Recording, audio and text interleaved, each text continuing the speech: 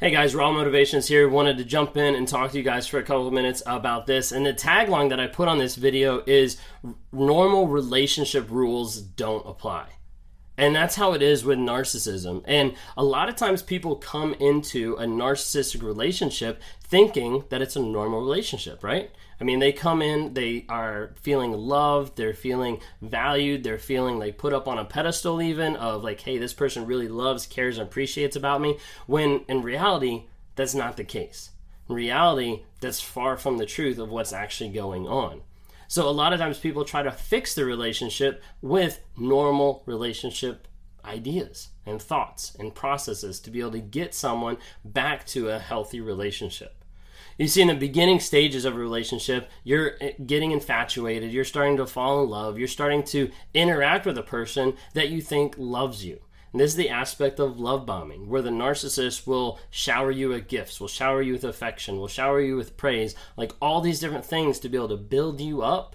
So as they take it away, you keep coming back for more. You keep wanting more. You keep wanting that interaction more and more and more. And as a result, they've got you on the hook. They've got you as a supply. They've got you as a long-term source of you coming back to them for validation and for love. That continues through the love bombing stage. Even at the beginning stages of the relationship, you might think that a narcissist has empathy. A lot of times a narcissist will either fake empathy completely, or they'll try to share something about their past, maybe a past trauma or hurt or something like vulnerable. And as a result, a lot of times people will mistake this as being an idea of empathy.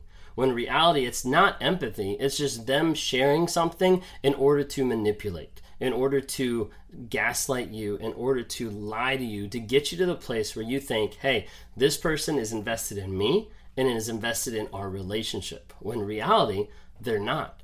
So as the relationship progresses and you get through the love bombing and you start to get into the devaluation and the discard phase where they're starting to come at you, they're starting to rage, they're starting to be angry, they're starting to attack you.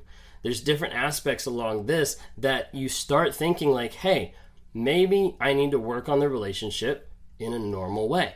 Now, it's not a thought that you think of. It's just in the back of your head of like, hey, relationship, I need to do X, Y, and Z to be able to help the relationship. Oftentimes, people are like, hey, it's 50-50, so I must be doing something wrong. So I start looking to see, what am I saying wrong? How am I acting wrong? What am I doing that's triggering this other person? And so people will go through this whole giant set of hoops and jumps to try to figure out what they're doing wrong, to try to fix it for their side of the narcissist equation. As a result, nothing really happens. The abuse gets worse, the trauma gets worse, the gaslighting, the lying, everything gets worse because the narcissist doesn't care. They're still trying to just be able to manipulate and get that other person to give them supply. So as a result, it just continues. It doesn't fix it.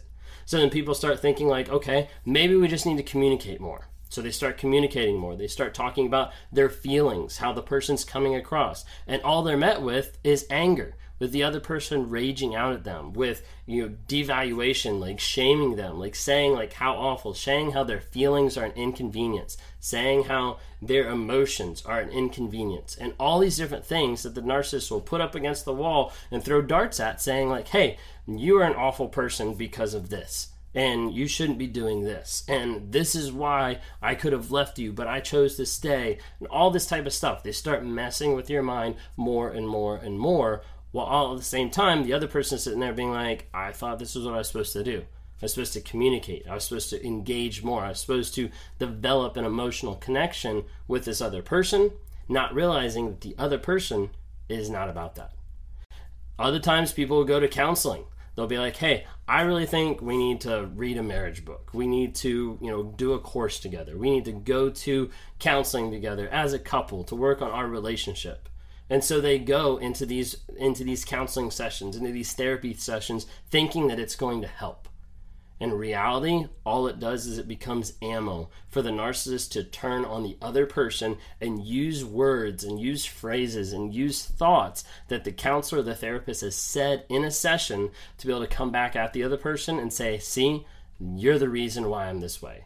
You made me this way. It's because of you doing this, this, and this. And it starts that cycle, because then the other person thinks, oh, maybe it is me. Now I need to go back and start changing all these things. That's not working. Maybe I need to communicate more. That's not working. Maybe we need to get into counseling. And it just keeps going, cycling back and forth.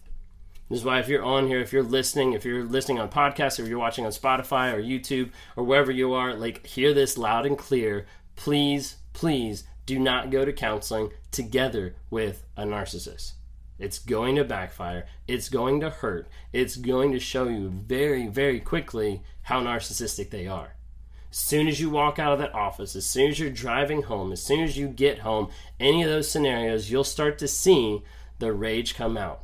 You'll start to see the anger come out. You'll start to see the blame shifting, the manipulation, the gaslighting. That'll all come back to the single one point that you're the reason. That you're the reason why they are the way they are.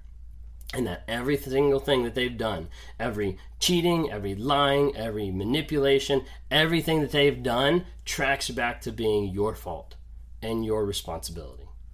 That is what will happen with going to counseling with a narcissist. Because it's about them. And it's about what they want to do, about that they want to accomplish, and they will manipulate and they will try to control every single aspect, from the therapist to your reactions to going home. They'll try to control that. So please don't go to therapy with a narcissist. It's not going to help.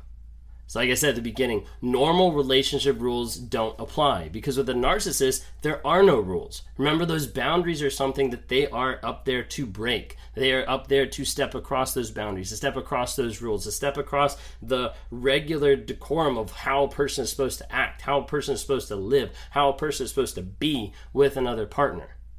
And as a result, everything's on the table. So they'll lie. They'll manipulate, they'll abuse, they'll cheat, they'll do anything and everything to protect their image, to be the best person in the room, and to protect their ego, to be the person that they falsely believe that they are, to keep that false reality alive. So remember this, when you're in a narcissistic relationship, when you're getting out of a narcissistic relationship, normal relationship rules do not apply. They don't apply to the narcissist. They don't apply to the relationship. And if you try to apply normal relationship rules along lines of both people want to work on it. Narcissist doesn't want to work on it. If they did, they'd start being honest. If they did, they'd stop cheating. If they did, they'd stop lying. If they did, they'd stop manipulating, gaslighting. But they don't. That's why those normal things do not apply in a narcissistic relationship. Hey, if you like what you see here or what you hear, whether it's on Apple Podcasts or on Spotify, give me some ratings on there. YouTube, please subscribe. Would love to hear more.